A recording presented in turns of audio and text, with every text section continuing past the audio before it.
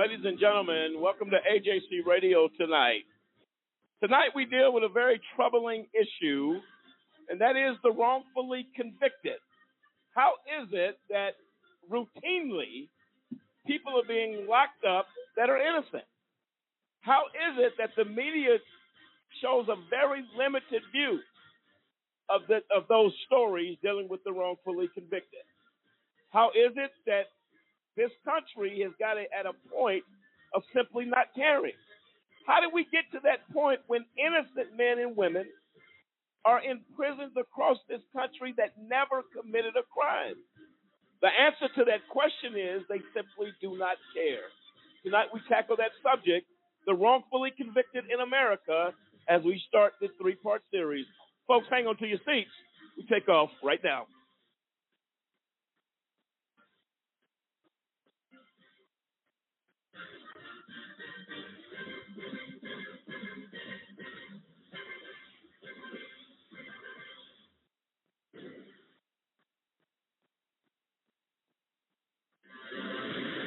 And there you have it. I'm Lamont Banks, along with David Banks, Demetrius Harper, Kendrick Barnes, Dave Zappolo, Samson Riddle, William Williams, Quentin Stewart, Dennis Merritt, and the entire AJC Radio team tonight. This is a subject, ladies and gentlemen, that is deeply troubling, that people spend time in prison that never committed a crime. And people have not only spent, we're not talking a couple of years, and that's equally as wrong, but we're talking about lifetimes, over 20 years, 30 years. In the case of IRP 5, 8 years removed from loved ones where no crime was ever committed. We have to address that issue. It's very important that we talk about it. And Kendrick, how important is it, at least that we get into discussion along these lines regarding the wrongfully convicted? We've heard a lot of stories. We've heard a lot of things. And how important is it as you being a victim of a wrongful conviction? Here's why I believe it's extremely important, because this is starting to become a pattern and a trend where, there's a real problem in this country. Just recently, I happened to be watching the news, and it's a nationwide story of a Mr. Strickland, who was convicted of murder, given life in prison, spent 43 years behind bars. They found out that he's innocent, but the state of Missouri still won't let him go home. And the big problem is the current prosecutors are even admitting that he is innocent and did not commit this crime, but you still have the actual convicting prosecutor defending it tooth and nail that this guy should stay in prison, knowing that he is innocent. How can this be a part of a system? That's right. How can we sell this that, we have the best legal system in the world? No, we don't. If you have one innocent person in prison, it's too much. And speaking from personal experience, when you are behind bars, your voice is gone. No one hears you. And it's this slow, silent death that you have, because here you know that you've done nothing. And I can't imagine a person spending 43 years in prison for murder, getting sent to maximum security, knowing that I did not do this crime, and no one hears you. Then to find out you're innocent, you think I get relief, they crush you by saying, I'm not going to let you go. Well, but here's what doesn't make sense to me. If there's evidence to support innocence, you would think it would be a quick move to action to say we have to let these people out. They should not be in. You're talking about people who suffer so much behind bars, and the people that haven't been there, you don't have a clue of the suffering, the anguish of being locked up in a prison for a crime you never committed.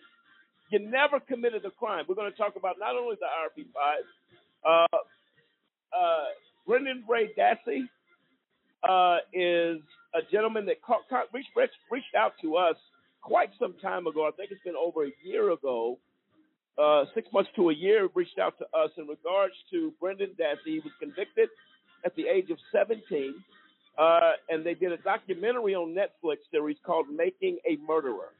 And if you haven't seen that, you need to go watch it.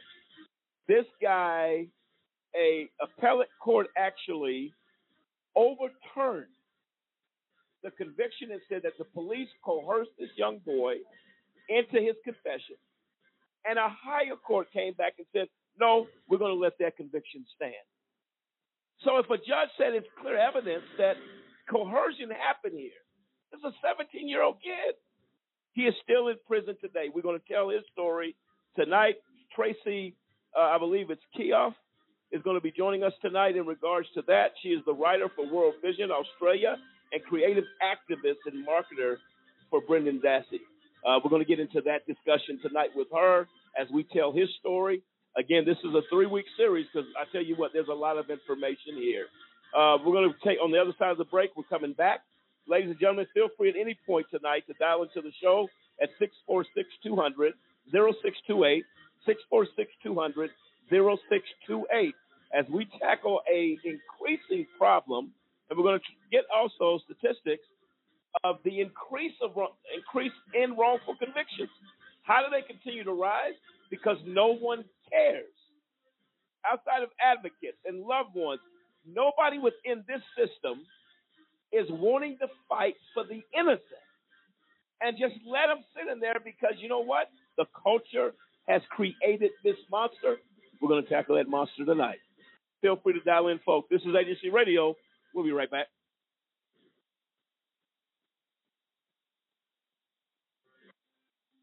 Ladies and gentlemen, can I ask you a question? Did you know that there are over 2.4 million people behind bars in the United States? I'll ask you one more question. Were you aware that that is the highest number of people behind bars in the entire world? The United States makes up of only 5% of the world's population, but we have over 25% of the world's prison population. America prides itself on being the most advanced and progressive nation on earth. However, sadly, we are also the world's most archaic. I'm going to give you a personal invitation to get involved with the fight against mass incarceration. Take a few moments to call 1-855-529-4252. That is a just cause. And we fight for justice. Again, call a just cause today. Don't delay. Call 1-855-529-4252.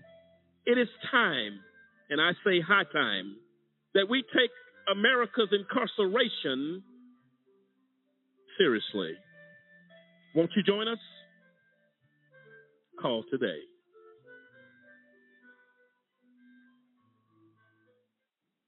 There are no loose ends in TV procedural dramas. At the end of the hour, the bad guy always gets what's coming to him. Unfortunately, the real world is a lot more complicated. We know from the work of the Innocence Project and other organizations in the Innocence Network that the system doesn't always get it right. According to the National Registry of Exonerations, since 1989, nearly 2,000 people have been exonerated of crimes they didn't commit. What people don't realize is a good number of those people pleaded guilty to crimes even though they were innocent. In fact, in nearly 10% of the nation's DNA exonerations, people pleaded guilty to serious crimes and agreed to serve significant prison time because the system is stacked against them, especially if they are poor and people of color. That's right. The stakes are so high that we have innocent men and women agreeing to serve long prison sentences. A system that puts that much pressure on people to plead guilty is a problem. Visit guiltypleaproblem.org to learn more about the men and women who are pressured into pleading guilty to crimes they didn't commit. And join us in demanding that our elected officials do something to protect the innocent people who get caught up in a broken criminal justice system. Thank you. We know you care. Now it's time. Time to change the face of justice. Did you know that minority and youth participation in juries is extremely low to non-existent? The incidence of youth and minority offenders faced with trials have exploded. Youth and minorities are not being represented as they should be. We must represent for people to get fair trials. If you acquire a state ID or driver's license, it allows you to register to vote. And it allows you to become eligible for jury service. If you're 18, a U.S. citizen with a state ID or a driver's license, and registered to vote, you're eligible to be called for jury duty. If called and selected, make it your duty to serve. We can't get justice without you. Change The face of justice. Check your local county or state jury service website for further details.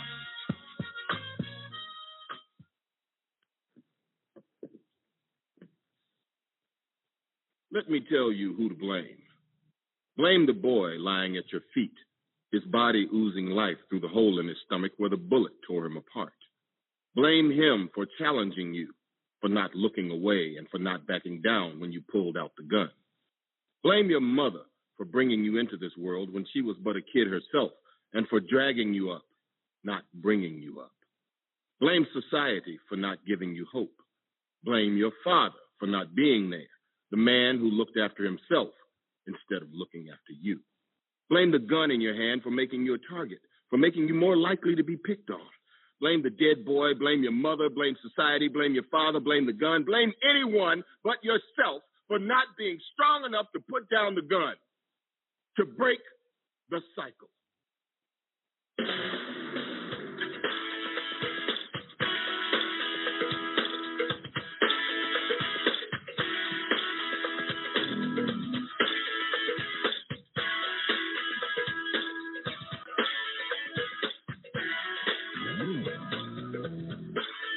Welcome back, ladies and gentlemen, to AJC Radio tonight.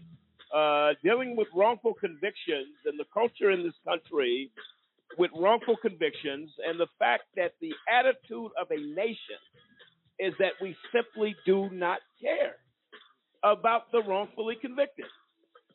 You can have folks that have been wrongfully convicted that when they get out of prison and they're proven that, you know what, an error was made, it's probably a 10-second clip about the wrongful convicted. You're not seeing in-depth reporting regarding those wrongful convictions, that this is a tragedy. You're not seeing outrage by a country and a nation whose criminal justice system has fallen off of the tracks. Where is the outrage in regards to that? William, give me your thoughts, please. You know, I think what people need to understand is that for the past, say, 10 years, we started seeing things like the Innocence Project. We started hearing words like exoneration. And those are things that, you know, for me personally, I had not heard until being involved with Just Cause and then just looking at the news. And you're constantly seeing these people that have served time. And like you said at the opening of the show, you're talking about 20 years, 28 years, 30 years.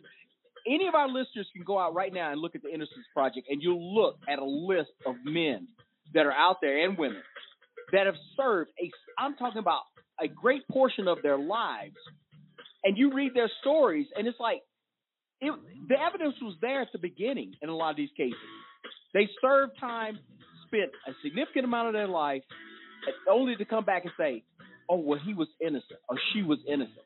And they can never get that time. It. That's it. It's like, hey, you know, sorry. I mean, what do you say when you've taken 30 years, 20 years from somebody's life? But listen, here's the problem. And again, the number is one thing, the number of years that we see, but the person that goes to prison for 6 months. Let's talk about LaWanda Banks Clark. Never been in trouble a day in her life. You take her from her family, put her out of the state of Colorado in an Arizona prison, women's prison, federal prison, and she was innocent. And when information was provided that would have showed her innocence, it was ignored. It was told it doesn't matter. That's the attitude. It doesn't matter. But this girl, young lady, I believe the stress that she was under ultimately contributed to the death of LaWanda Banks Clark and what they did to her in this criminal justice system. And you have to be a cold person to not care, not to show any type of you know what, this is not right. Let's right the wrong that was done. That's not the attitude with wrongful convictions. And they come up, but I'm telling you, say, oh, I caught that on YouTube. I saw something on YouTube, or I saw something on TikTok, or I saw something here. Guess what? That's about it. That's all you're going to get out of it. Why is that is the question that we're dealing with on this show. Why is it those lives do not matter? You take an innocent person, put him in a jail cell, in a violent environment. They did it with Khalif Browder. He wasn't charged. He wasn't even charged. He wasn't even charged. He spent 3 years of his life. And Rikers ultimately causing him to take his own life out of fear he would go back. Never committed a crime. So they basically convicted him. Said, you know what? We don't even have to have you up on charges to send you to Rikers Island, which is one of the most violent, if not the violent, jail systems in New York. It's horrible. In our country. In our country. This is something that has to be discussed. David, your thoughts on this as we dig into this one? Well, it's a horrible indictment of the criminal justice system as a whole. According to the National Registry of Exoneration, 2 to 10% of people in prison are wrongly convicted and sitting in prison.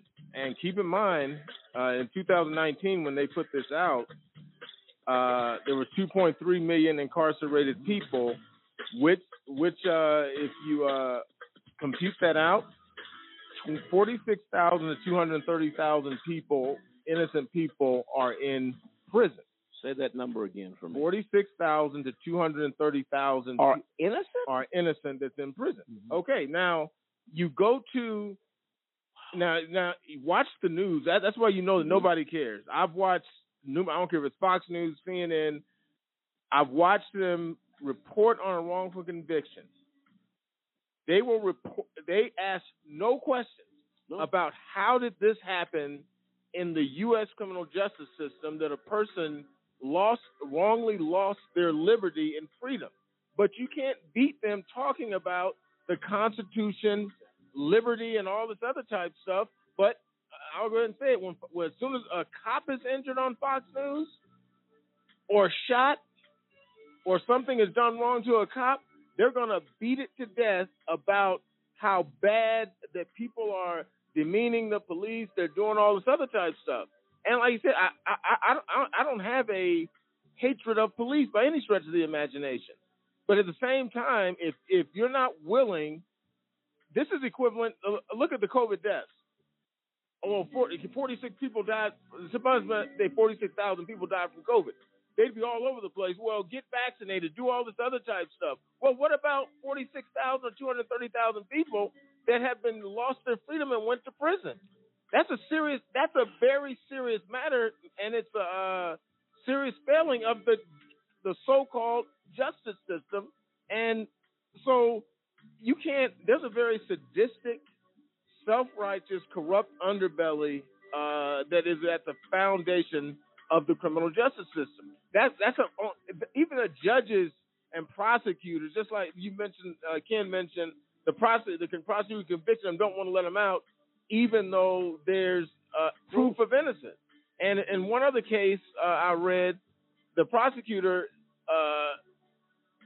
when there was DNA evidence that he was innocent, the prosecutor said he should stay in prison. He did something wrong. Listen, I don't think people understand.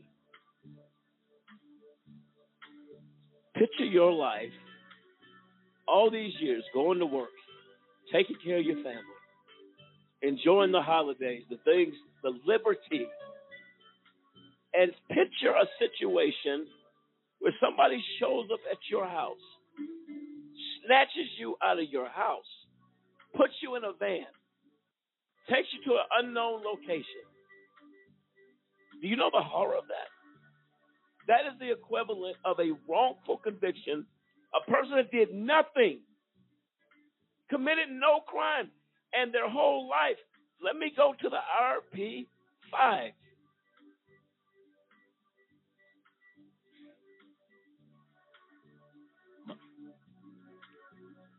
You go to these men, you strip them of everything that they believed this system was.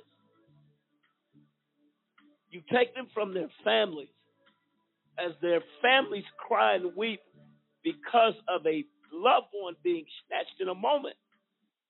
And you know them to be innocent. You take kids from their parents.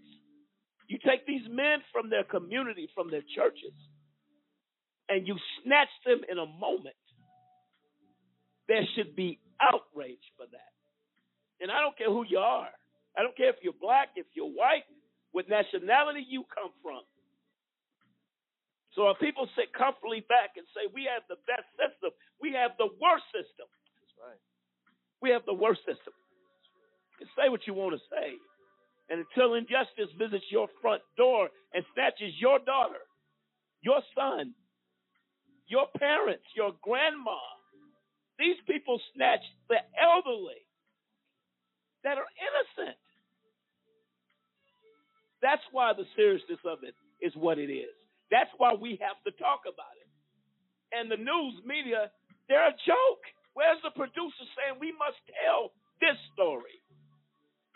And if you didn't have advocates out here fighting to get the story known, we don't even know half of the people that sit in a prison cell and cry themselves to sleep every night when they know they've done nothing wrong. And you tell me we have the best system? I got news for you. Wake up.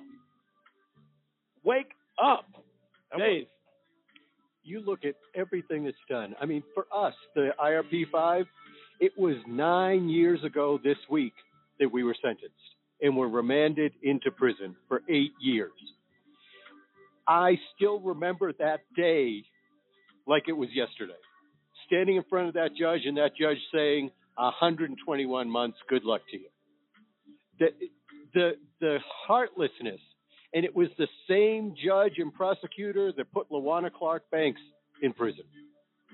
And when you have these prosecutors that are win at any cost, no matter what they see for the innocence, I'm still putting people in prison. Those are the ones that have to be removed from their position. Period. Yes.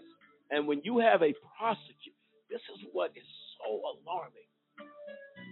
DNA is at a whole nother level today.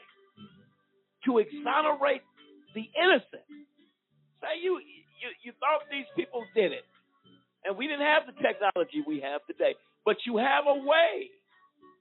You have a way to say, when a defense attorney comes to the court and says, hey, we asked the court to allow DNA testing, it will prove the innocence of my client that went to prison 10 years ago. Do you know the prosecution objects? They object to the truth. They fight tooth and nail against it. Now, if they felt that they were so right, why would they fight it? Oh, this is going to prove that I was right and he should be in prison. Right. But no, they fight. And a judge that allows it. See, the corruption is from the top down. If you go before a judge's court and says we would like DNA testing because it will prove innocence, the prosecutor is to seek justice. In all situations, that's his job. Seek the truth. They don't seek the truth. No, they don't. They and we watched it with these guys. These guys, our system is so corrupt. It is so corrupt. And they steer, the judge and the prosecutors, they steer these cases in the directions that you want. We literally we did our exit interviews, talked to one of the jurors. The guy said, listen, we were sitting there, we were asking where was the defense. Now, this is in the IRP 6 case. I talked to the man on his front porch. He's there, and all he's doing is being given morsels of misinformation, and this court allows this crap to happen. It is biased. The scales are not even anymore. You go in there with the assumption of guilt. They make you look that way. But and then you're fighting you for your life to try to be innocent. Well, go ahead. Yeah, to William's point, we were there. We lived it. As Yeah. Dave said 9 years ago, we were in the courtroom. None of our evidence, when you talk, Lamont, you talk about the judges and the prosecutors, I think we had 9 pieces of evidence compared to over 280. And so when the jury asked, is there anything else to consider? They were looking. They know we were innocent, but there was nothing.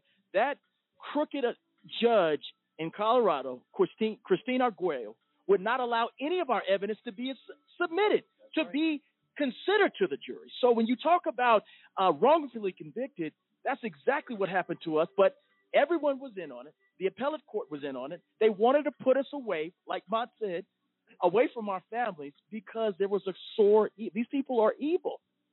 Well, it states here, John Grisham wrote this, and if you know anything about John, he's an author. He says wrongful convictions happen every week in every state in this country, and they happen for all the same reasons. Sloppy police work, eyewitness identification is the worst type almost, because it's wrong about half the time. 50% of the time, eyewitness identification in crimes are wrong. And then here's the greater evil: the wrongfully convicted who died on death row, whose lives. And I just read a story the other day. They had it on TikTok, and the gentleman, they said, after this man was sentenced to death a few years ago, this week, evidence came out that DNA was with another person, but this man was already dead. They killed this man. He was not even the man that committed the crime. Yes, Samson. Yeah, so I was actually reading an article similar to that where they said, like, in at least the last decade and a half, had they allowed any case review, response, or anything like that, they would have resulted in at least somewhere between 52 and 65% exonerations based on just on DNA evidence alone. Now, we're looking at it since 1989, okay? Since 1989, okay? We're talking like more than 30 years, about 30 years or so ago. We've only had less than 3,000 exonerations, okay? 3,000 exonerations out of a 2.2 million personnel populace. We're talking about 0.1% of our populace has been set free for something they were wrongfully convicted. And as Dave alluded to earlier, we're talking about somewhere close to 46,000 or more. 46,000 to 230,000. And 30,000. That's a drop in the bucket of what the justice system should be doing for these people to actually go in there. They're getting all types of money anyway. Spend some of that money to research these people that are behind bars for nonviolent crimes, or even have something out there that they would say, hey, I didn't do it. And if there's any type of plausible deniability to that case, research it. We have the technology, like you said earlier, we have the technology to actually look into this and prove it yes or no. If these attorneys are worried more about doing justice than getting a body count, then they won't object. If their case is solid, they won't object. Otherwise, they're just being cowards and hiding behind a crooked system. No, without question. That's exactly what it is. And I think it's a troubling... Dave, did you have something else? Well, you were talking about eyewitness testimony. And in that case, they've shown so many times how that is wrong. One of the big things, and I've seen this video, is they have a group of people that are watching a video of men passing a basketball. And they say, now watch the men passing the basketball. When the video is over, they say, did you see anything strange? And over half of them say no. And during that video, a person in a gorilla suit walks through the video. Now, when you see something like that, pay attention to this, and they can't identify that a gorilla walked through. How are they going to identify a person? And then you have the instance where, and this gentleman went to prison for years on rape and murder, yes, where a little girl said he looked like daddy, and they put daddy in prison. Well, the man was actually, that was the perpetrator, lived next door, and he looked like daddy. So you don't even care. They didn't test the DNA. When they finally tested the DNA, it matched the person next door. And they still took a year to release the gentleman that was in prison. And they knew, here's the DNA, here's everything. We're going to wait still another year just to make sure. And then they didn't arrest the person that actually committed the murder and the rape. Well, and we'd like to, a Ninth Circuit appellate court judge by the name of, the Ninth Circuit U.S. Court of Appeals by the name of Alex Kaczynski, he's since retired, wrote a article in the Georgetown Law Review, I think it was in 2015, discussing how the U.S. criminal justice system is based solely on assumptions. He also put the myth of the criminal justice system down. Now, this is a highly respected federal appellate court judge, and he says the myths are that eyewitnesses are highly reliable, which we've just mentioned here. Fingerprint evidence is foolproof. That's a myth. Other types of forensic evidence are scientifically proven and therefore infallible is a myth. DNA evidence is infallible. That's a myth. Human memories are reliable. That's a myth. Confessions are infallible because innocent people never confess. He says that's a myth. Juries follow instructions. That's based on assumptions. They don't check with juries to see what they actually believed. Were there any bias on the jury? All this other, so all that juries actually occur in a black box. So nobody knows what these people are thinking. They're assumed to tell the truth when they say, I can be fair and impartial about their background and all that. All that's based on assumptions, which is a key point that Judge Kaczynski made. That prosecutors play fair. We know that's an untruth. We witnessed it firsthand. The prosecution is at a substantial disadvantage because it must prove the case beyond a reasonable doubt. That's not that's a myth. Police are objective in their investigations. He says it's another myth. Guilty pleas are conclusive proof of guilt. Another myth. And that long sentences deter crime is another myth that he discussed in Criminal Law 2.0. So while you think the wrongly convicted are sitting around just woe is me, we got sour grapes because we got caught and they didn't really want to go to prison, they wanted to get away with something, simply not true. The justice system has many issues with it, the U.S. justice system, and it's highly unreliable. But nobody wants to do anything. Nobody wants to admit that, nor do they want to do anything about wrongful convictions when they actually happen, because honestly, their ego is at play. I don't want to look like I did this wrong and I was responsible for sending somebody innocent to prison. If I believe they went to prison, if I believe they did it, irrespective of the evidence. That's many prosecutors and judges' mentality. It doesn't matter what the evidence shows. I believe they did it. We can't really prove it, so we're going to railroad them somehow, get them in prison. We witnessed this firsthand, and until you go through this criminal justice system as a defendant, you don't have a clue of what you're talking about. No, absolutely right. We're going to dig more into this, folks, here over the next few weeks. And listen, this stuff is heart-wrenching. Every time I think of my brothers here, the IRP 5, I don't have words. I'm outraged because you take the innocent. There's a quote out there that says, better that 1,000 guilty men go free than one innocent man go to prison. Do you understand the magnitude of that? Set 1,000 guilty free versus sending one man whose liberty is taken from him, one woman whose liberty is taken from them, a justice system that is complicit in the death of our sister, LaWanda Banks Clark. Should have never been sent to any type of institution because she never committed a crime. What is the value of human life? We've lost it. This country has lost it. This system has lost it because of egos, as David alluded to, and the arrogance.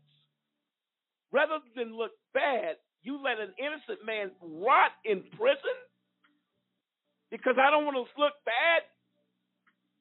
Just let him stay there. And you let him get executed. People died. People actually died.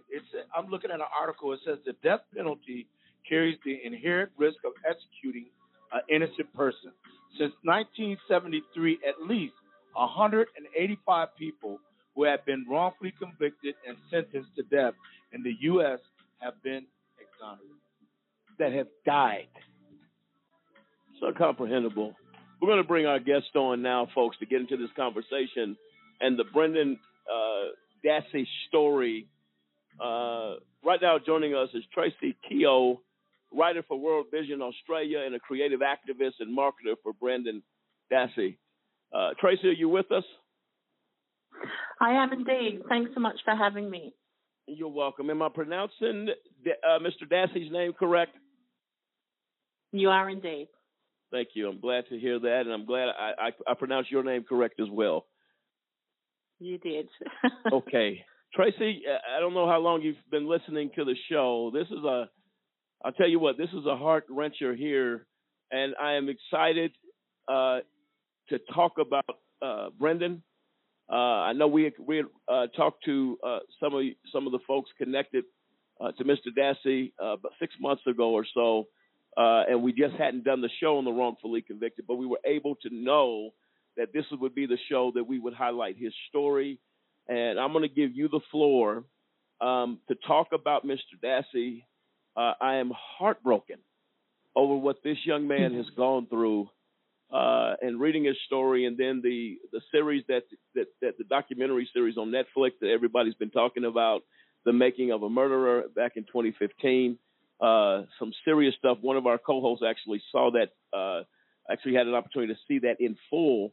And we're going to get in conversation with him as well. He said it was very, very hard to watch. So let's get into that tonight. This series is going to be going for 3 weeks. You're welcome anytime during those 3 weeks, Miss Tracy, to come on back on this show and talk about this stuff, because it's too broad to do in one show. We can't get everything in. So why don't you introduce yourself to our guest, and let's talk about the wrongful conviction of Mr. Dassey, okay? Yeah, would love to. And I'm very grateful for the opportunity to spread awareness for Brendan. As you said, I'm a writer. I consider myself a creative activist. I live in Melbourne, Australia. I've always held a healthy disregard for injustice. And when I virtually walked into the interrogation room of Brendan Dassey in January 2016, it literally set me upon a life-changing journey. And I'm not alone. There's millions of others felt the gut punch of watching this child's vulnerability and the anger and disgust at what unfolded, and to do nothing was a crime. To walk past it felt like a crime. So I jumped online, like millions of others, sought out his legal team, and 5.5 years later, I'm all in, and always have been. You know, at the time of his arrest, Brendan was a 16-year-old kid. He was in the 10th grade at Mishcot High. He'd never had any interaction with law enforcement. He was quiet, socially reserved. You know, all of these things we know about Brendan. He loved his PlayStation and animals. But what a lot of people don't know, they know that he had some type of disability, but that's been unpacked further recently. And, you know, at that time, Brendan was functioning between the age range of 5 to 11 years.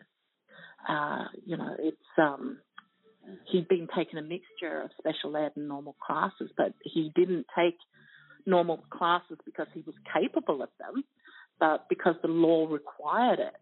And since a young child, he's been repeatedly diagnosed with learning disabilities, which, you know, there's a slew of IEPs that testifies to that. And each of them document his struggle with language and comprehension. You know, he had an aversion to socialization. And in particular, and it's worth noting, his inability to understand idioms. Idioms like the truth will set you free, as we tragically saw. So, you know, it's been a journey for people like myself. And as I said, I'm not alone. There's a burgeoning community of people that, you know, support Brendan, and through that support, they've gone on to become aware of other wrongful conviction cases. And, it's gone on from there. It really is a global effort, I think, at this stage. And there's a perspective on the U.S. criminal justice system that people like myself living in Australia knows more about than my own criminal justice system here in Australia. Yes. And Tracy, what I read here is that a judge ruled that a federal magistrate judge ruled that Dassey's confession had been coerced, overturned his conviction, and ordered him released. Was he ever released for any period of time? No, sadly not. So we know, history tells us that the U.S. Magistrate Judge William Duffin overturned Brennan's conviction in August of 2016. He found that the investigators violated Brennan's constitutional protection against self-incrimination and his right to equal protection under the law. He cited repeated false promises, the factors involving, Brennan's age, his intellectual deficits, and the absence of a supportive adult, rendering Brennan's confession involuntary under the 5th and 14th Amendments. Now, this was an incredible time for people who believed and support Brendan. There was incredible hope, and I think it was probably the first hope that, this young man had, because if you think about pre-making a murderer, Brendan Dassey was considered and labelled a hapless murderer. People had forgotten about him outside of those labels. So I know he came very, very close to being released. His team fought very hard. The Wisconsin Attorney General at that time, Brad Schimmel, was filing appeal after appeal. Even Judge Duffin himself wanted and granted supervised release from prison for Brendan. And there were only hours to go to his release. I remember this vividly because, I was fortunate to have an insight to what was going on. But, literally hours away from stepping outside the prison, Brendan was sitting in his cell. He was ready to leave. He'd given away everything that he had and had changed into brand new clothes, right? So he was hopeful. Outside, he could hear the noise of the news vans and the journalists setting up to cover his release. And with only hours to go, the Seventh Circuit Court ruled that Brendan remained incarcerated pending the state's appeal. So he got extremely close, but the Attorney General of Wisconsin at that time, Brad Schimmel, just kept putting barrier after barrier in front of him, So, oh boy. So this kid is ready to leave prison. He's packed up. He's given it, which is customary that if you're leaving prison, you kind of get rid of everything. Hey, man, I'm leaving here. The cruelty of this system is over the top for me, and probably everybody, including yourself, is just, it's the most outrageous, cruel system. And if a judge saw enough to say you violated Brendan's constitutional rights under the law and ordered his immediate release, he should have been released. That tells you how cruel the system is. Absolutely. And I think, Brendan's case in point, if you read through how it's a systemic failure across the board from the moment that child was brought into the questioning and how that was handled through to, Governor Evers' denial of clemency in the December of 2019. Brendan was failed at every level and from every person charged with protecting him through that. But when you read through the appeals process, it's like a timeline of torture, because it's like we're giving you hope, right? So for the first time in years, Brendan has hope, his family has hope, his lawyers have hope. And then you've got a state attorney general who's going, you know what, the preservation of a conviction is worth more than looking at, the pursuit of the truth in this case. And for somebody like Brendan, where there was zero DNA linking him to any crime, even the head of the state crime lab during the Stephen Avery trial testifies that there's zero DNA evidence linking Brendan to anything too. And I believe there were over 500 items tested, right? But just looking at the torture that they put him through, it was like giving him hope, taking it away, giving him hope, taking it away, giving him hope and taking it away. And you're right, the system is set up to keep people incarcerated. Once the system has gotten hold of somebody, it's a profitable system for those who benefit from people being incarcerated. And they took a child and they thought nothing of it. So, Tracy, at 16, so no parents, no adult, no guardian person is even there with this 16-year-old who, from what we read, had an IQ, a very low IQ, which basically put him in a category of mental health challenges. Yes, correct. And so how do you do that to a kid who's mentally disabled? And you lock it. Those are the things that are just, you're trying to wrap your hands around this. And I'm going to let Dennis actually saw the documentary in its entirety. Is right, Dennis? Yes, I did. And I wanted to bring up the interrogation. I mean, that was,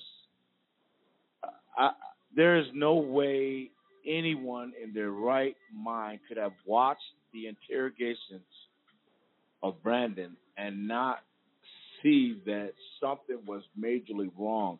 There was coercion. I mean, this kid, you could tell that he was not. You could tell that he was at a level of in which his age he wasn't even there. But yet, oh my God, they took advantage of him. They put words in his mouth. They spinned it. They did everything. And you still tell me that after seeing that, despite the outcry, because it was enough to get up an appeal, but he's still in prison. That is just unbelievable. There is no one that I know could have watched that and said, "Hey, that kid was done wrong." Well, I got a quick comment. Now I looked at an appellate court panel of the Seventh Circuit, is my understanding, overturned his conviction, and then an en banc court put him back in prison or upheld his conviction 4-3. And from what I can see, there was a number of very passionate dissents speaking to that particular issue of his inability, his mental disability, and the coercion and the just abusive interrogation that he underwent. It just goes to show you that prosecutors, I've always thought the system is crony, but almost like the prosecutor went shopping to some of his friends in the Seventh Circuit and got a 4-3 opinion. And how can there be an opinion this divided on this set of facts is just mind-boggling. Yeah, absolutely. I think if we're looking at the interrogations for people listening who perhaps, have been living under a rock, right? So I dare say that most of the Western world and others have some knowledge of what Brendan was subjected to. But, he interviewed as a kid at 16 6 times from November of 2005 to March 2006. 4 interrogations in 48 hours, and 3 of those were in a 24-hour time frame. So if we remember Brendan's functional age, which is 5 to 11, and the fact that he couldn't comprehend sentences longer than 5 words, he could not understand what they were saying to him. So in the March 1st interrogation alone, he's asked over 1,200 questions by the investigators. This is a question every 9 to 10 seconds. So not only did Brendan not understand his Miranda warnings, which differed each time they were read to him, he clearly had no understanding of what was playing out before him. And we see that, right? And they were leading him to inculpate himself in a horrific crime. And it's so clear that he's guessing, which is evidenced by the who shot her in the head sequence. And I think, just coming back to something that you said, you know, the world having that perspective into his interrogation and the reaction it elicited in millions of people has literally started a movement, right? And you don't need to be a lawyer or a police officer in that moment to understand that was what was happening was incredibly wrong. You just had to be human, right? Because you watching it, you knew there's a lack of humanity that these officers have. He was a vulnerable kid, and they were experienced investigators using the Reed technique, which is developed for seasoned adult criminals. They used it badly, and they weaponized it against him. You know, so when we talk about the en banc decision, and you're absolutely right with the defense, they were searing defense, which really spoke to the judicial ignorance of the 4-3 majority. You know, I think all of those things are really important for, you know, people who perhaps haven't done a deep dive into the case to know that this child, and he was a child, he was 16, but his mental capacity was between 5 and 11. This is proven. We know that. You know, and the officers just took advantage of him. You know, there was false evidence ploys. There was, you know, the fatherly figure type of stuff. All of what Reed teaches. Right. And I think the tragedy of this is that if his mental capability is 5 years to 11, you got questions coming at this kid every 9 seconds. Yeah. You overwhelm this kid. He doesn't even comprehend what you're even talking about. And to lock this young man, this kid, the judge should be removed from the bench.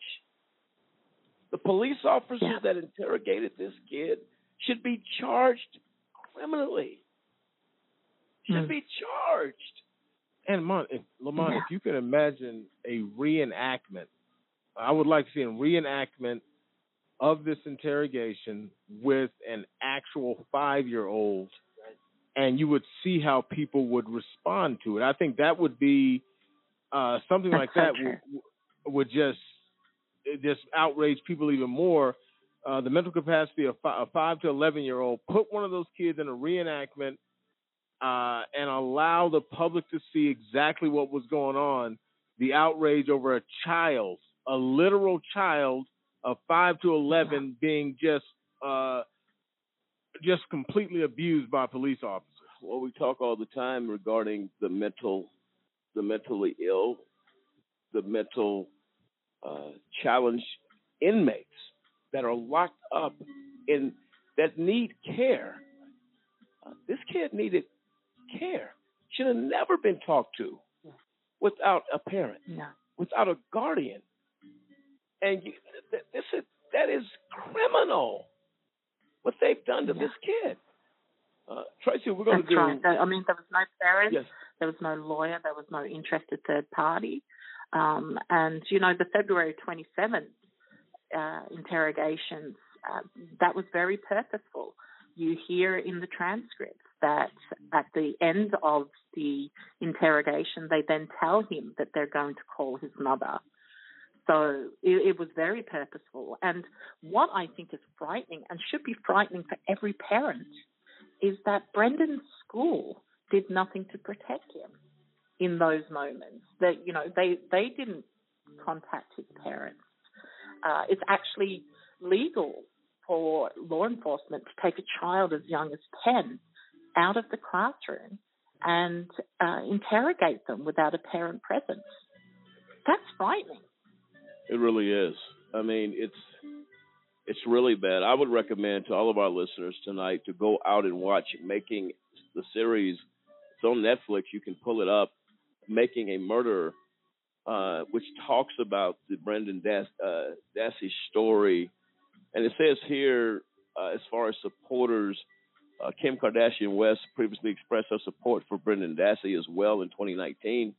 She tweeted Wisconsin Governor Tony Evers and urged him to read Brendan Dassey's letter requesting a pardon.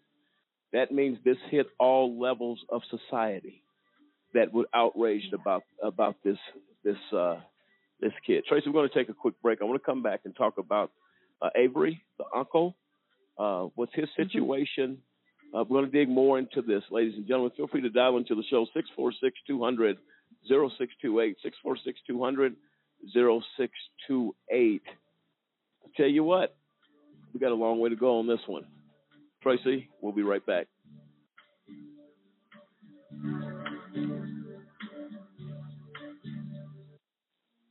Mass incarceration means that we've got a very high rate of incarceration historically, comparatively.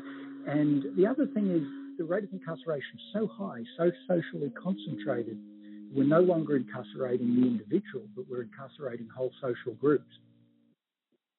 The rate of incarceration now is about 5 times higher than it was historically. Historically, it was 100 per 100,000. Now it's about 500 per 100,000. If we look at prison, if we add jail to that, it's about 700 per 100,000. Nowhere in the world incarcerates as much as we do. We've seen extremely high rates of exposure to the criminal justice system for African American men with very low levels of schooling. So if we think about black men who were born in the late 1970s and who are growing up through the American prison boom of the 1980s and the 1990s, the chances that they're going to serve time in state or federal prison if they dropped out of high school is about 70%.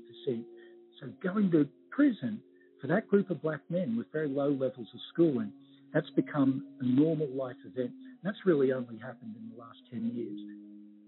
We're at this point now where there's about 1.2 million African American children with a parent who's incarcerated. That's about 1 in 9. The research shows the kids who experience parental incarceration have diminished school achievement, they have behavioral problems, depressive symptoms, acting out. And there's also evidence that these kinds of negative effects associated with parental incarceration are concentrated more among boys than among girls. And there's a very real risk here that incarceration becomes an inherited trait. The underlying issue is we've chosen prison as a way to respond to that problem of crime. And there are a whole variety of ways that we could have chosen to respond to that problem of crime. We've chosen the response of the deprivation of liberty, and we've chosen the response of the deprivation of liberty for a historically aggrieved group whose liberty in the United States was never firmly established to begin with.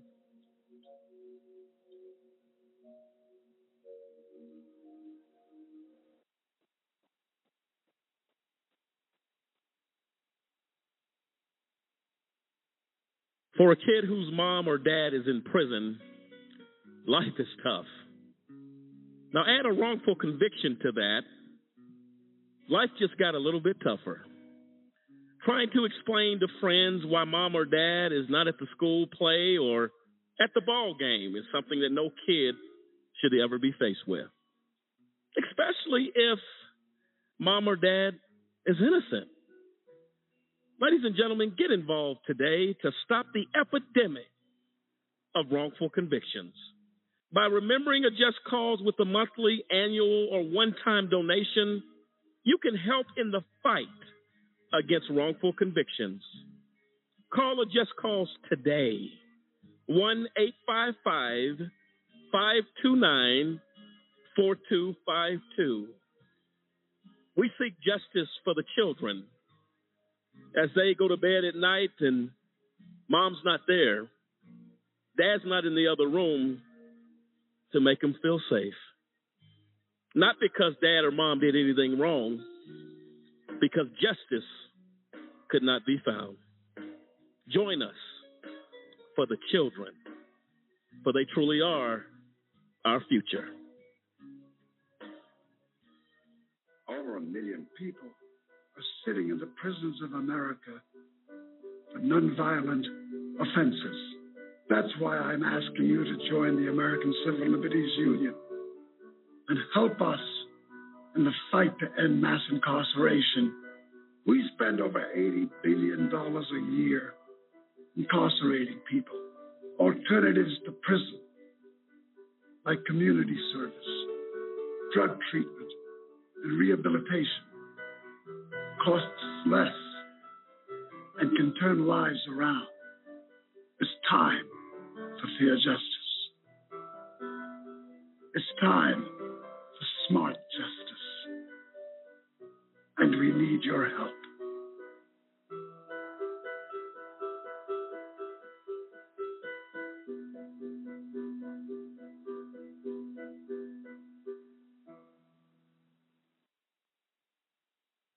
I can solve difficult problems for a Fortune 500 company.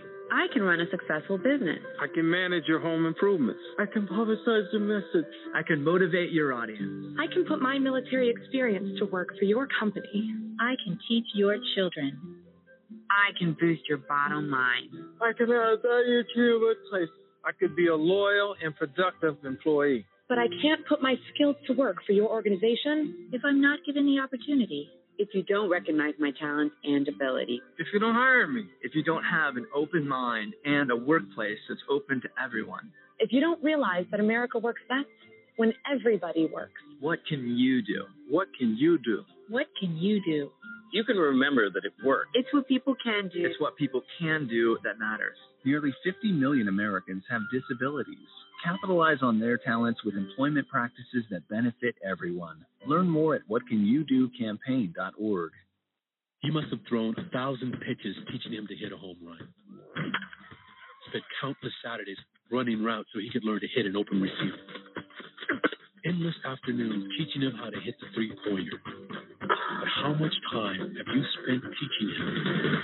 Teaching boys that all violence against women is wrong is one of the most important things a man can do. Learn how to start the conversation at teachearly.org.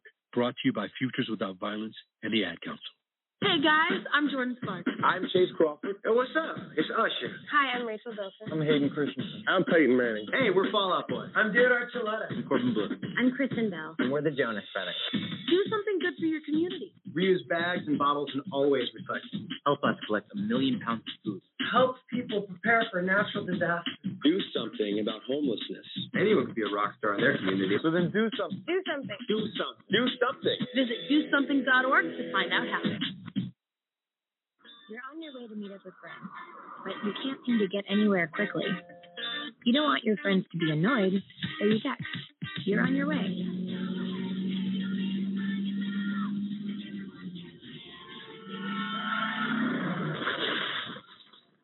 Five seconds is the average time your eyes are off the road while texting while driving. Make sure you get where you're going.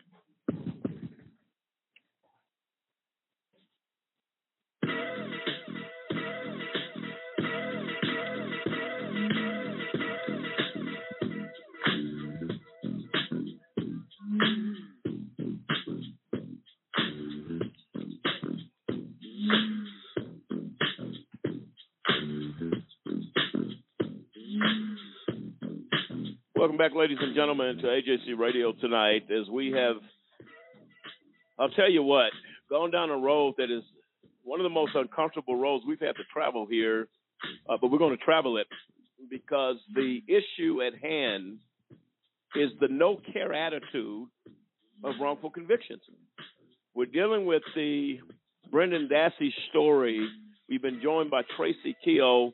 She's writer for World Vision Australia and creative activist and marketer for Brendan Dassey. Let me tell you something, folks. And Tracy, are you with us? I am, yes. This story of Brendan Dassey is probably one of the most horrific tales of abuse to the mentally challenged, and takes you down a road that to what lengths will people go to secure a conviction? I mean, this is a child who has been in prison the last 13 years. And when a judge had the integrity to call it what it was and say that the police coerced this young man, they violated his constitutional right under the law. You have a 7-panel judge panel that comes back and says, "Well, no, we're going to uphold the conviction." Just ignore what the judge said. The magistrate judge said that this was coerced. It was unconstitutional, and don't even bring to the table the mental health issues suffered by Mr. Dassey. 16 years old, and Tracy, from what you tell us, he had the mindset anywhere from a 5 to an 11-year-old mentally. Yeah, that's correct. Yeah. This is criminal. No matter how we call it, it's a criminal situation. Tell us a little bit about Stephen Avery, Tracy, and how they tried in this particular situation to piece together this bogus theory of a crime. And when I read some of the details, the mutilation of a body, Brendan would have had no mental capability to carry that out. No, Talk to us about that. Again, it's worth noting that Brendan Dassey didn't hunt, right? And we know hunting in rural Wisconsin is part of the culture. People grow up learning how to hunt. But Brendan didn't hunt. Brendan suffered from sinucose, so he would actually faint at the sight of blood.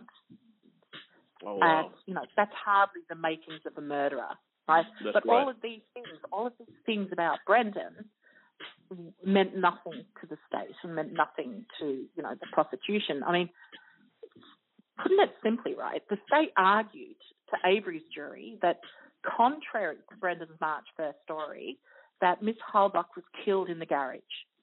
And the state argued that only one man was responsible for her death, and that man was Stephen Avery.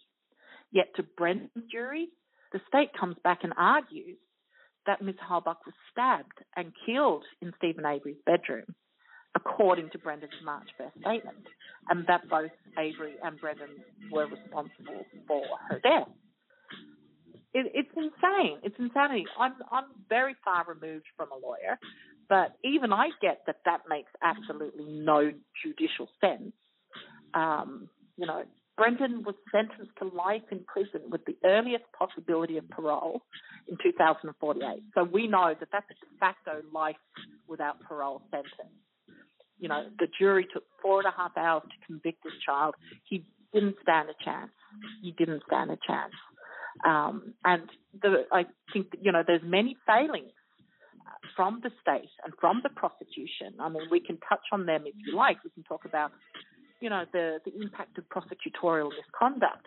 But I think one of the major contributors here was the Ken Kratz press conference, which I'm sure you saw when you watched Making a Murderer. The theft of Brendan and Stephen Avery's presumption of innocence is a major contributor to their wrongful conviction. The DA gave a presser on March the 2nd, so they've got their false statement on the 1st. They worked really hard to get that statement. It took them 4 or 5 goes to embed that narrative in Brendan. He gives the presser, he issues a warning. It's a dramatic event, telling people not to let their children under, the age of 15 listen in. And then he narrates Brendan's false and coerced confession to millions. To mention that Brendan had confessed was prejudicial enough, but Kratz then goes on to vouch for the truth of the confession. He's saying, we know what happened to Teresa Halbach. Brendan and Stephen Avery were never going to get a fair trial after that. Never. It would have been impossible. And, there were ethical rules governing pretrial publicity in Wisconsin. There's the Wisconsin Rule of Professional Conduct. But Kratz didn't care, and no one held him accountable to that, No one ever filed complaints. No one basically cared. And, with Stephen, Brendan was targeted And Ken Kratz there's an article where Ken Kratz openly says that Brendan Dassey was targeted. And we know that he was targeted for numerous reasons and through different avenues. But, obviously being Stephen Avery's alibi, he was with Stephen supposedly that night, helping Stephen clean up the yard. As they did all the time. They lived on a salvage yard. This is what they did. It's how they lived. Mm-hmm. And for Mr. Avery, have you been in touch with his people? No. My focus is very much on Brendan Dassey. Stephen has some incredible advocates that put their time and effort into his case. His lawyer, Kathleen Zellner, is a force of nature. And recently we know that the state appeals court ruled against Stephen in, his latest efforts. And that was yesterday, right? Yeah, it was released Wednesday morning. And, they found claims made by Avery were insufficient on the face to entitle him to a hearing. And the circuit court did not erroneously exercise its discretion and denied the motions to vacate and for consideration. Now, I'm aware of the most incredible researchers in this case that dig into the minutiae of this case that aren't on the payroll of anybody. And there are so many factual errors in their decision-making in this opinion.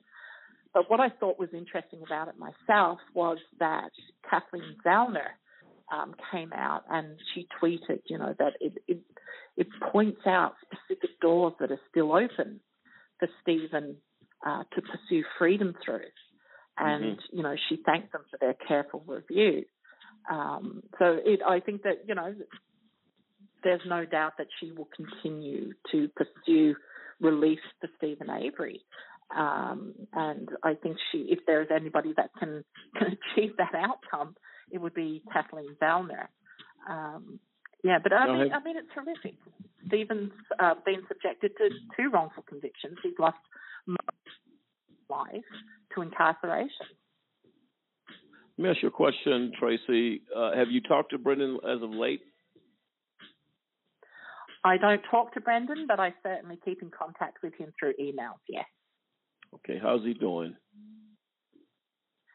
Brendan's a really hopeful, sweet and gentle guy. He receives letters from people all over the world, and that is, that lifts his spirits.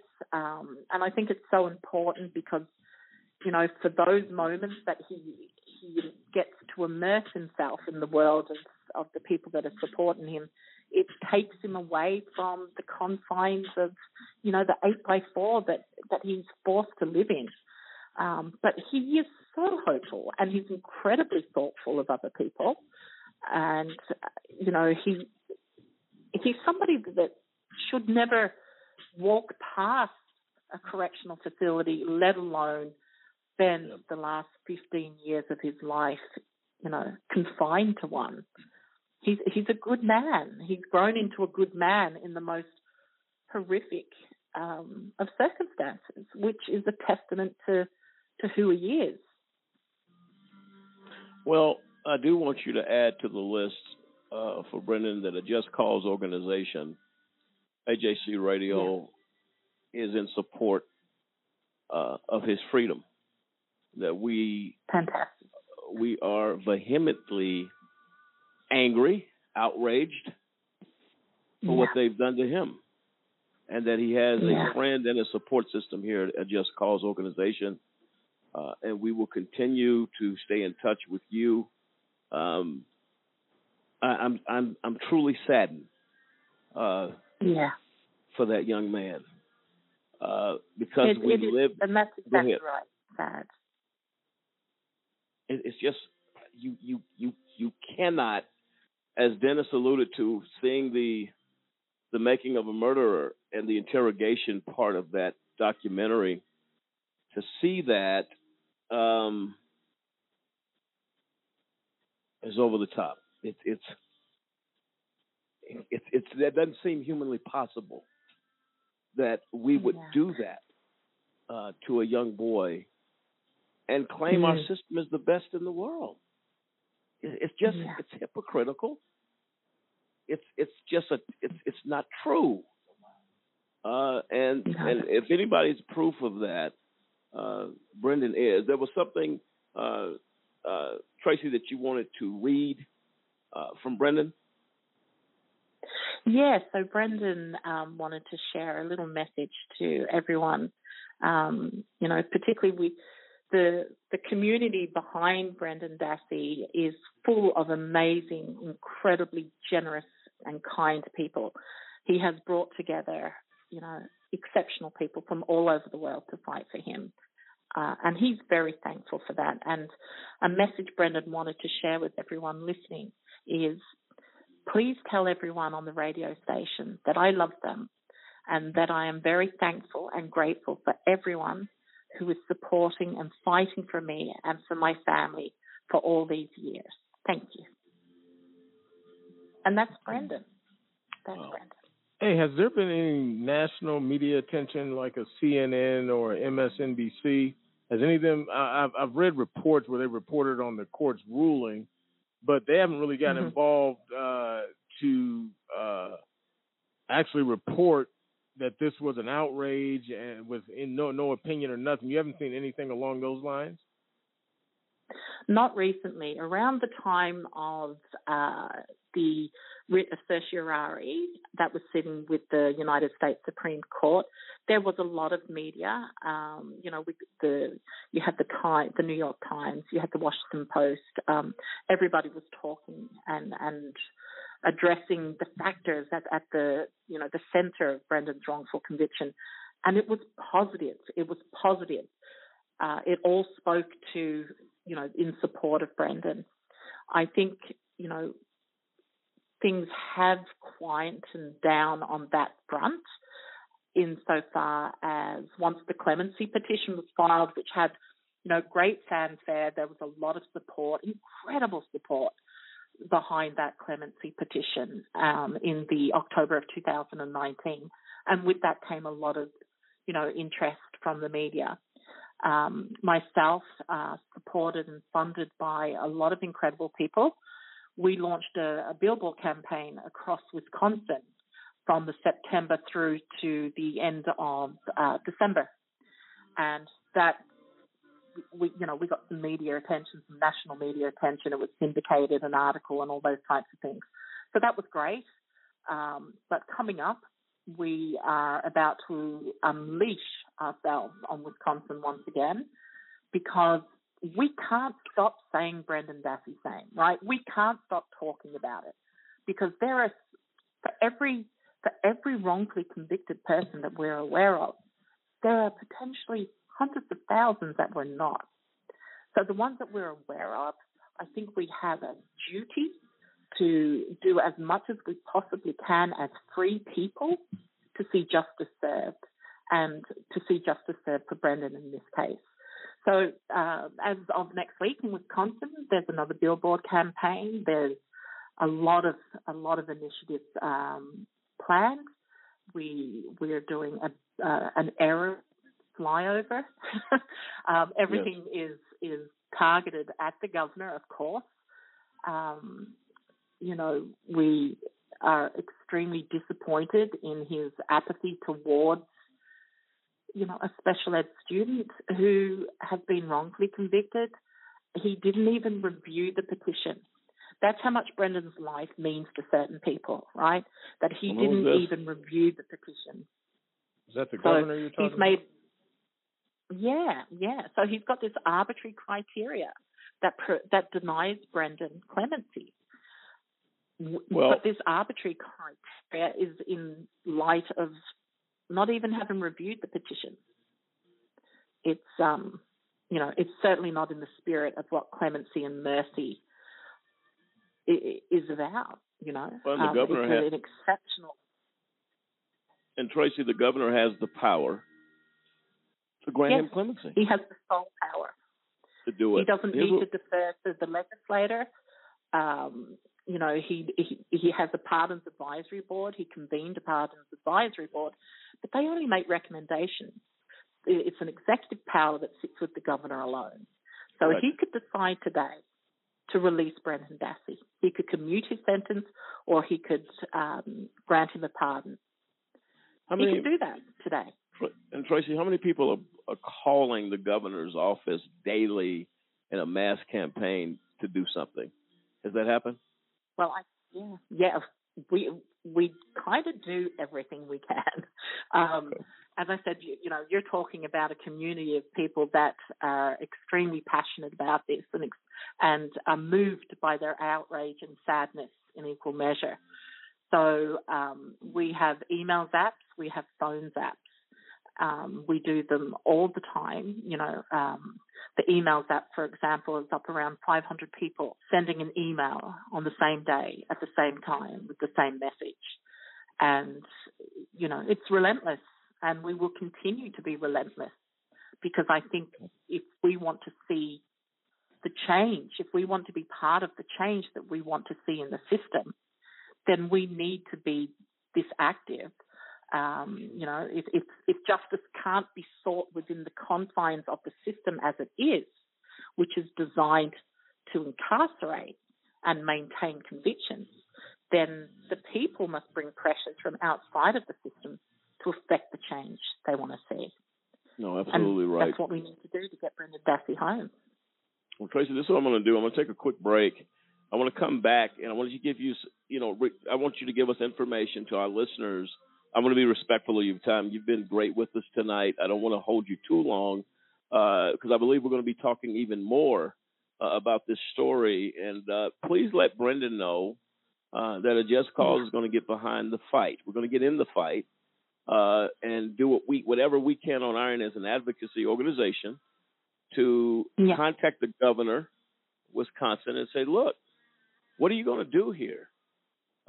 You can't have too many people crying out, making calls, and calling for justice for this young man, especially if it's I don't know if it's an election year for this governor, is it? Yes, he's just announced that he's running for re-election. Okay. So if he's running for re-election, he would have reason to take action for this young boy. And that's what we need to look into. Yes. Okay, so we're going to come right he ran the first time on criminal justice reform and has done nothing. Oh, he did? Okay. All right, we're going to work together, me and you, and the other millions of people that are getting behind Brendan. We're going to get behind in this fight with you, okay? Again, I'm going to be respectful of your time, not holding you too long. We're going to come back, get your closing remarks, and cannot thank you enough for coming on this show tonight. Again, we're going to be covering this topic here over the next 3 weeks. So let's take a quick break, come back. Are you able to stay with us, or are we okay in letting you go? I'm going to do whatever works for you. I will give all the time that I have to talk about Brendan Dassey, so I am absolutely fine to keep talking.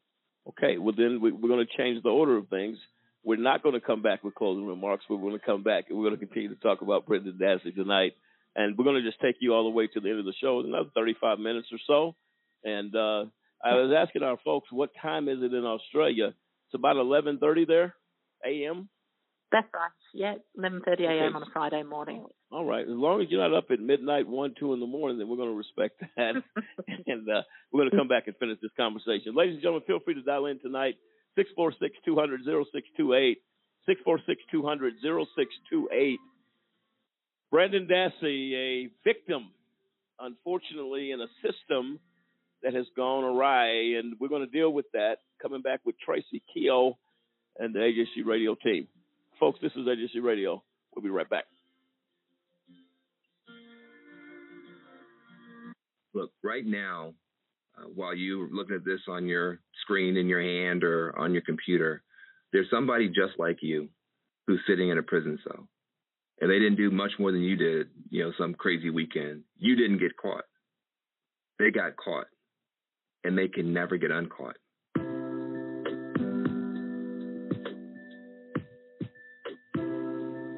The United States of America is now the number one incarcerator of human beings in the world, in the history of the world.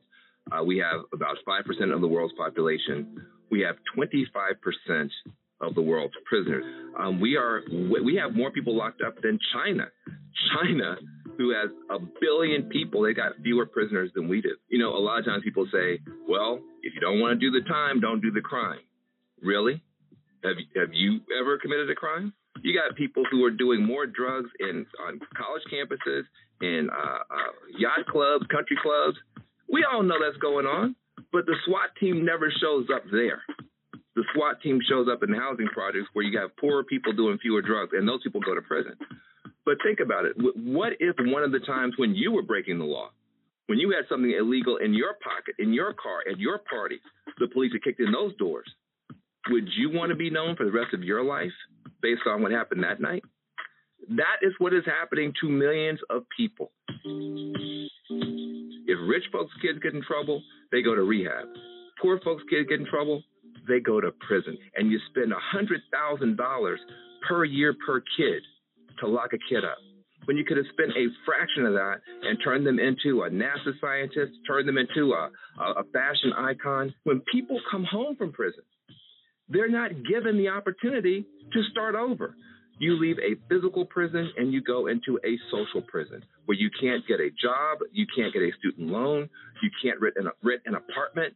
How are people supposed to start over? And what happens to neighborhoods when you take a disproportionate number of people out for minor offenses and you send them back home with no hope and no opportunity? There are no more excuses to have this horrible system continue when there is now finally bipartisan agreement that it is a tragedy to do this. Not only do you have President Obama and the Democrats, you now actually have people like Paul Ryan, Koch Industries, Newt Gingrich, all saying the same thing. We are locking up too many people. We're wasting too much money. We're wasting too much genius in America, and it's time to do something.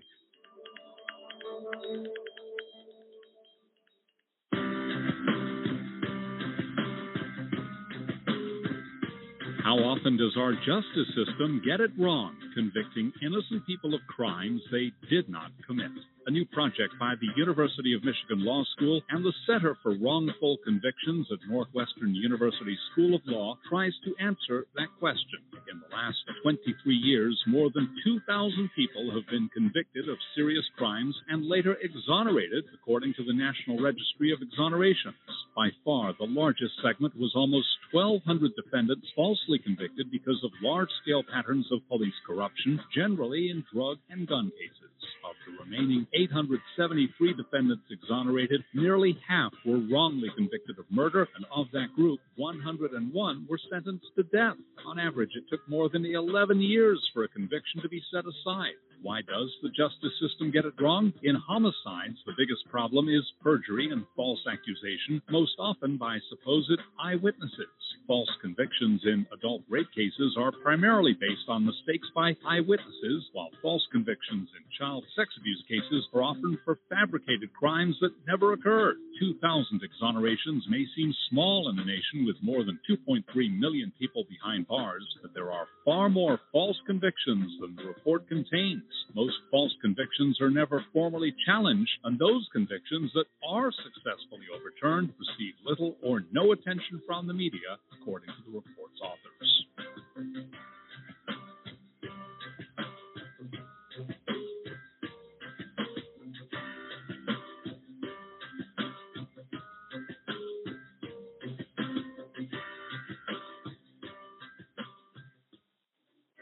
Here are 50 white guys.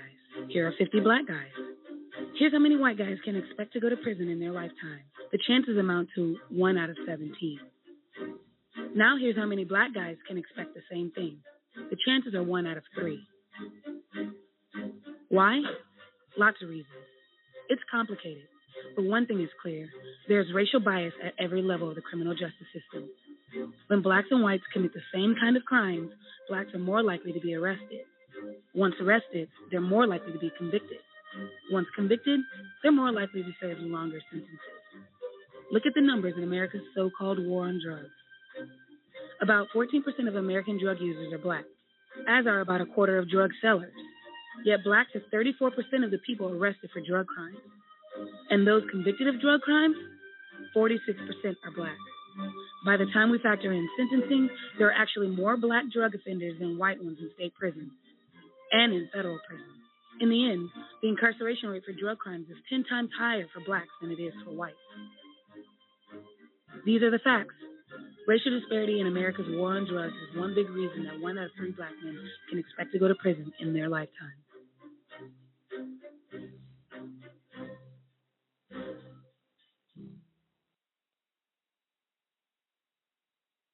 Almost every day in the news, we hear stories about innocent people who are returning home after spending years in prison for crimes they did not commit. What you may not know is that their problems don't end once the limelight fades.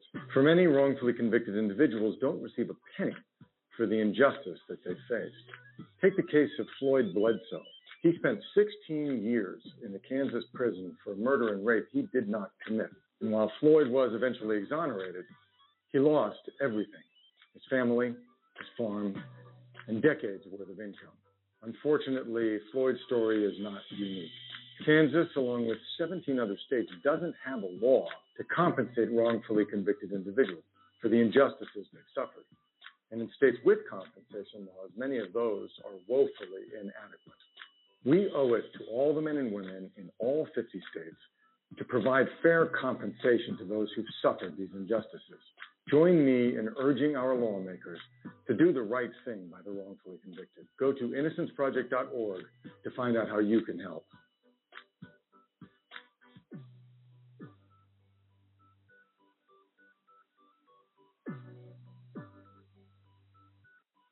Do you know anyone who's been sent to prison who's innocent?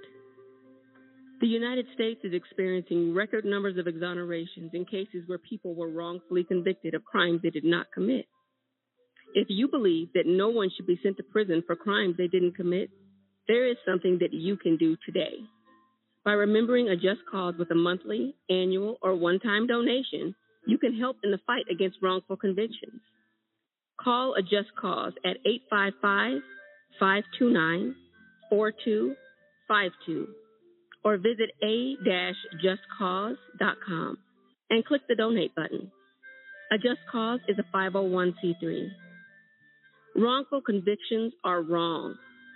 Let's be the voice of those who can't speak from behind the wall.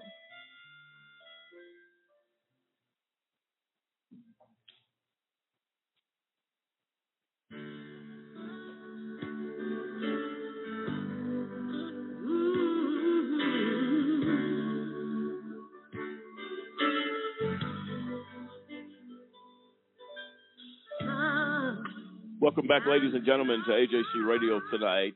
As we have been troubled, we have been challenged to get involved with the innocent.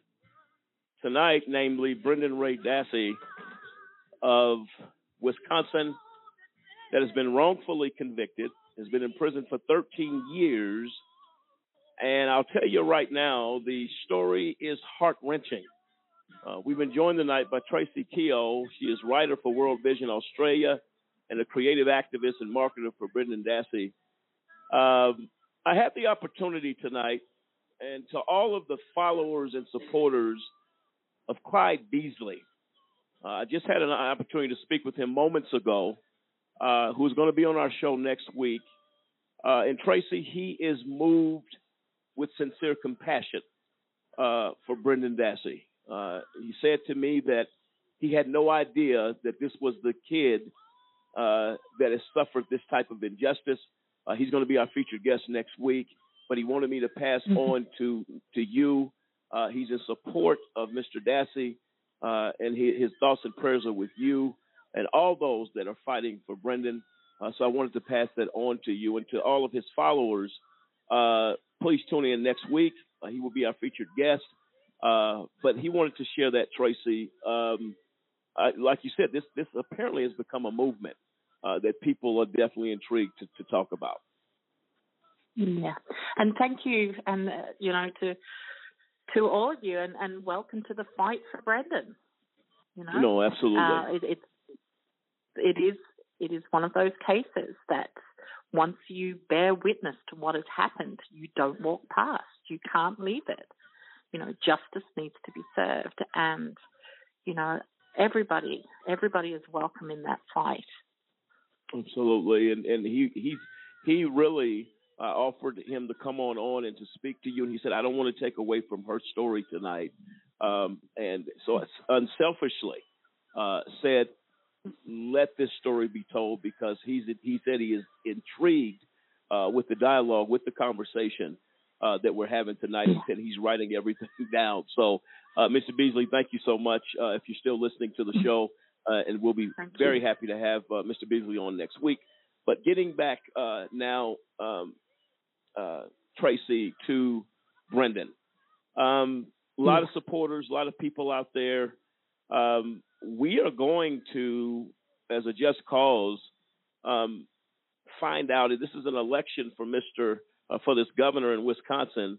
It's an election time for him, and we're going to call him out on this failure to act initiative. Yeah. How don't you act in response to this type of injustice? How do you do it?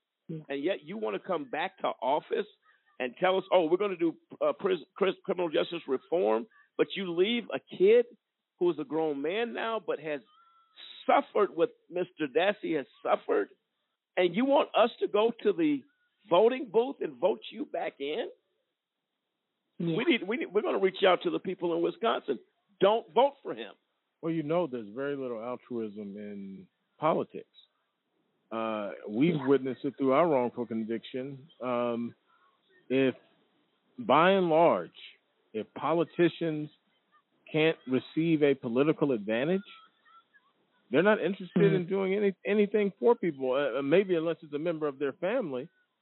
But that's just a sad commentary, given the high praise and the constant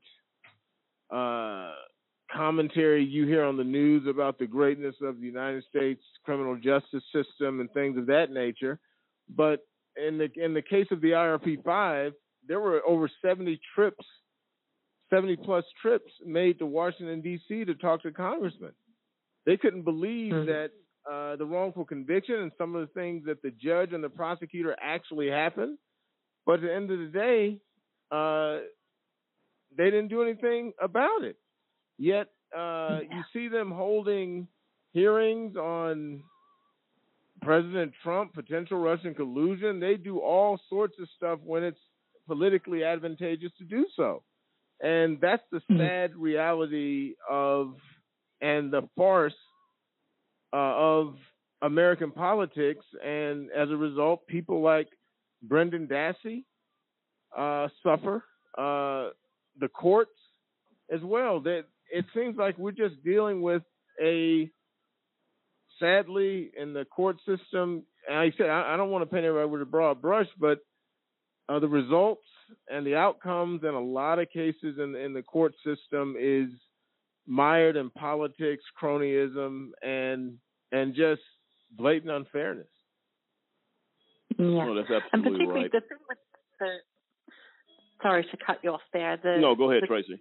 The thing with Governor Evers is, on paper, he seems to be the right type of governor who would take on something like Brendan Dassey's case. He's been involved in education. He calls himself the education governor.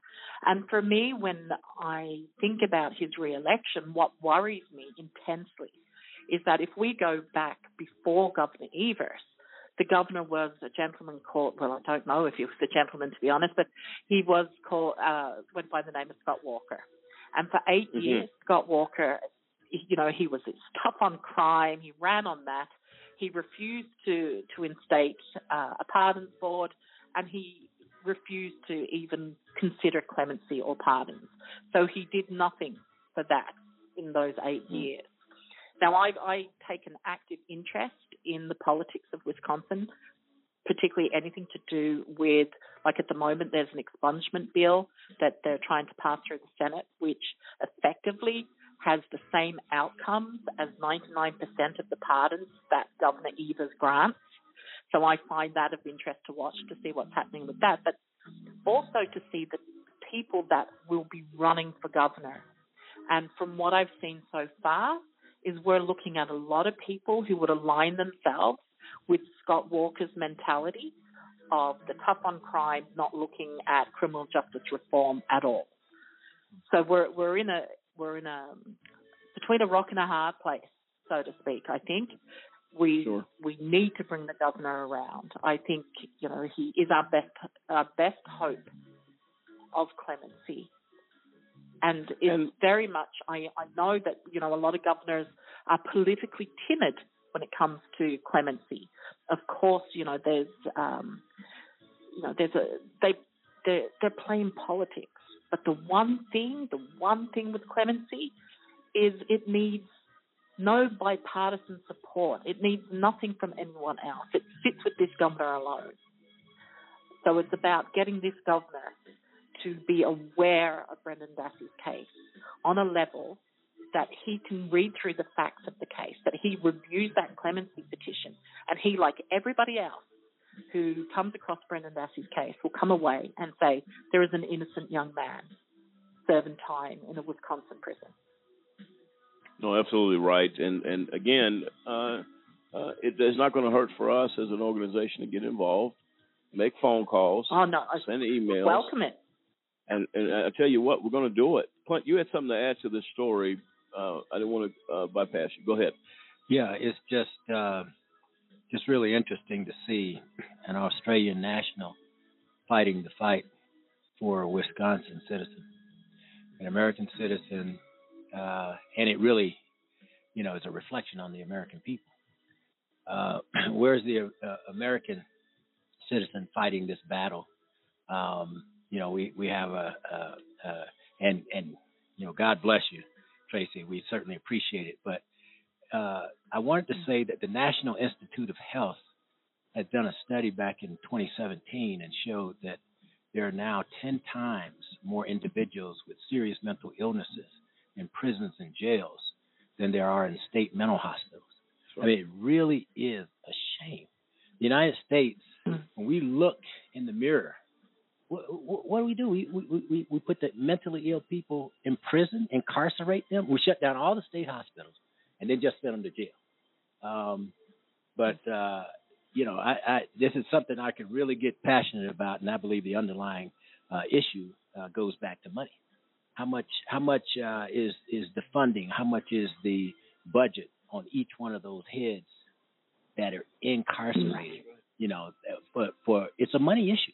The underlying issue is money and power. I remember being in prison, and my cellmate used to work at the Supermax, and he approached his boss. He had a pretty good boss to work for. He worked in the library, and he said, "Why haven't you guys let out the First Step Act inmates that are eligible?" He said, "Well, if we let them all out, what are we going to do for jobs?" That was his response, and it was about the budget. If you let these people out, we're going to lose budget, and then we're going to lose job slots. It's going to be not. And what about my job if all these people get out that are innocent and that should be out? Well, I believe the human element has left the building. Yes. That's left a long time ago, right? That train left the station. Because it's a profit exercise. I think in Wisconsin it costs like $33,000 per person incarcerated per year. So if you look at Brendan Dassey as an example, you've got 15 plus years and sadly counting at this stage. That's a lot of money out of the taxpayers' back pockets for an innocent man. And God knows, I'm sure he's not the only innocent man in Wisconsin. No, he's not. And I am familiar with Governor Walker doing his time as governor in Wisconsin. He was known for standing against, I believe it was the teachers' union for teachers out there. And so that's how I learned a little bit about Mr. Walker. Again, you made the point earlier as far as folks being timid in granting clemency. That's the power that's been given. You know, the sad part about clemency, you know someone has been done wrong in the system. That's why clemency is in place. That we ask the governor to, so you know we have an issue. You know there are innocent people in prison. To the statistics that Clint just read regarding the mental health, those that have been, and then you have stories of those that have been abused, the mentally ill in prisons, that have been taken a step further to be abused and harassed and bullied by correctional officers. This is inhumane, and that's what it actually comes down to. So, Tracy, again, our back is against the wall here on this particular show. I'm going to extend an invitation to you anytime in the next 3 weeks to come on. You're welcome to do that as you have time to call in. Please feel free to do that. I'm going to be in touch with you as well offline as we go forward in fighting for Brendan. Please tell him that a Just Cause AJC Radio, our thoughts and prayers are with him as we seek to fight justice and find justice for him, during this very difficult time. But that we are on board for this fight. Okay, and I appreciate you. I'm sure that will. Yeah. I mean, the system makes promises, right? But it's humans who break them. And that's right. It's never been truer than what has happened to Brendan Dassey in his experience of the criminal justice system. It's unbelievable. It's one of the most difficult stories I've ever had to look into. I am going to familiarize myself, and I'd recommend our host do it as well. When we talk to you again, The Making of a Murderer. We're going to watch that and dissect that. So when we come back, boy, we're going to have a lot to talk about. This is some serious stuff. It had an impact on our co-host, Dennis, to the point he couldn't even believe, Dennis, that after seeing that, how is he still in prison? It was that profound to you. Yes, and when everybody's, I'm telling you, when the hosts, the remaining hosts that have not yet seen it, when they watch it, it is heart-wrenching. It is. You look at this show and you're like, I mean, even with his uncle, I mean, it'll make you go, wow. And they actually got away with put those two people in prison for life. It's just out of control. Well, we're going to fight, and we're going to get in the fight. And any closing statements, Tracy, you'd like to tell our listeners what they can do to join in this fight? Any information you'd like to give out, feel free to do so now. Yeah, sure. I think it's important that people who are behind Brendan, people who want to get behind Brendan, that they know that there are options for Brendan. So this is not hopeless, right? There's a lot of hope here. Brendan can file a post-conviction motion back in state court using newly discovered evidence, perhaps an ineffective assistance claim, and he can petition for clemency again. And one thing I do know is that he has fierce and formidable legal representation, law and writer, Stephen Drizzen, and the incredible people they bring together to fight for him. They have a team working to investigate the case and uncover new findings as we speak. So there is a lot of hope. And I think if people want to help Brendan, they want to get involved, get educated on the legal system, write to Brendan. This is our first port of call, right? Write to Brendan. Let him know that you're here and that you're fighting for him. Keep saying his name. Keep sharing his story. And, as long as we keep his profile going and having said that, every month I watch through Facebook groups that I'm involved in and other social media platforms that there is a wave of people that comes in nearly every single month who have discovered Making a Murderer, have discovered Brendan's story, and they're like, what can I do? What can I do to help? First thing you can do is you can write to Brendan. Let him know that you're fighting for him. Thank you so very much for that. And I'm going to follow you on Facebook as well. And we're going to go forward and fight for this is a cause, and it's a just cause. that we need to get involved. It absolutely is, and welcome to it. Yeah. Thank you so very much, Tracy, and taking time today. having me. You're welcome. You're welcome. And again, the door's always open here for you to be on this show. So let's get in the fight and let's see what we can get done for Brendan. And again, we're going to write him and get the information. Where do we write? All of that good stuff. Did you want to share that with our listeners? Where to write to Brendan at? Yeah, sure. They can find all of the contact details to write to Brendan on my website, which is freedomforbrendandassey.com. If you just go to the contact section, you'll find all of the different outreach initiatives, how to sign up to the email apps, how to write to Brendan, all of the details there. If you want to contribute to his commissary, if you want to contribute or get involved with his legal team, it's all there. It's all there. And let's do this. Let's do this. No, absolutely. Tracy, thank you so much. Enjoy the rest of your day. Again, it's evening here, but daytime there, so enjoy the rest of your day. And our thoughts and prayers are with you and all those that are fighting for Brendan, and we appreciate you. And again, we'll be in touch offline, and let's work together to hopefully to get this done. Fantastic. And thank you for doing the good work, and let's make some good trouble. Absolutely right. Thank you, and enjoy the rest of your day, okay? You too. Thank you. All right. Bye. All right. There you have it, folks. Tracy Keogh, an advocate in Australia, as Clint alluded to, fiercely fighting for Brendan Dassey. We're coming back with our closing remarks on this show. Wrongful convictions at an all-time high, and a society and a system that simply does not care. This is AJC Radio. We'll be right back.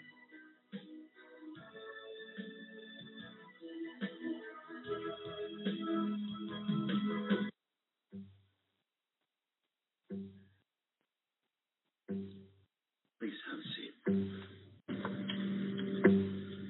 I'll be honest. Your resume, no one amused you. I know. Okay, so what would you bring to my company? What do you need? I need a hard worker. Good. I've got 2 part-time jobs, and I help my parents pay the bills. I need problem-solving skills.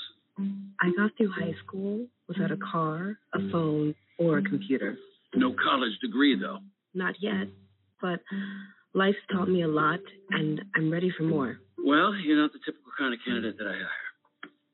But you are exactly what I'm looking for.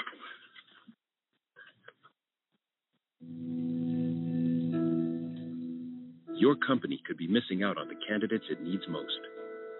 Learn how to find, cultivate, and train a great pool of untapped talent at gradsoflife.org.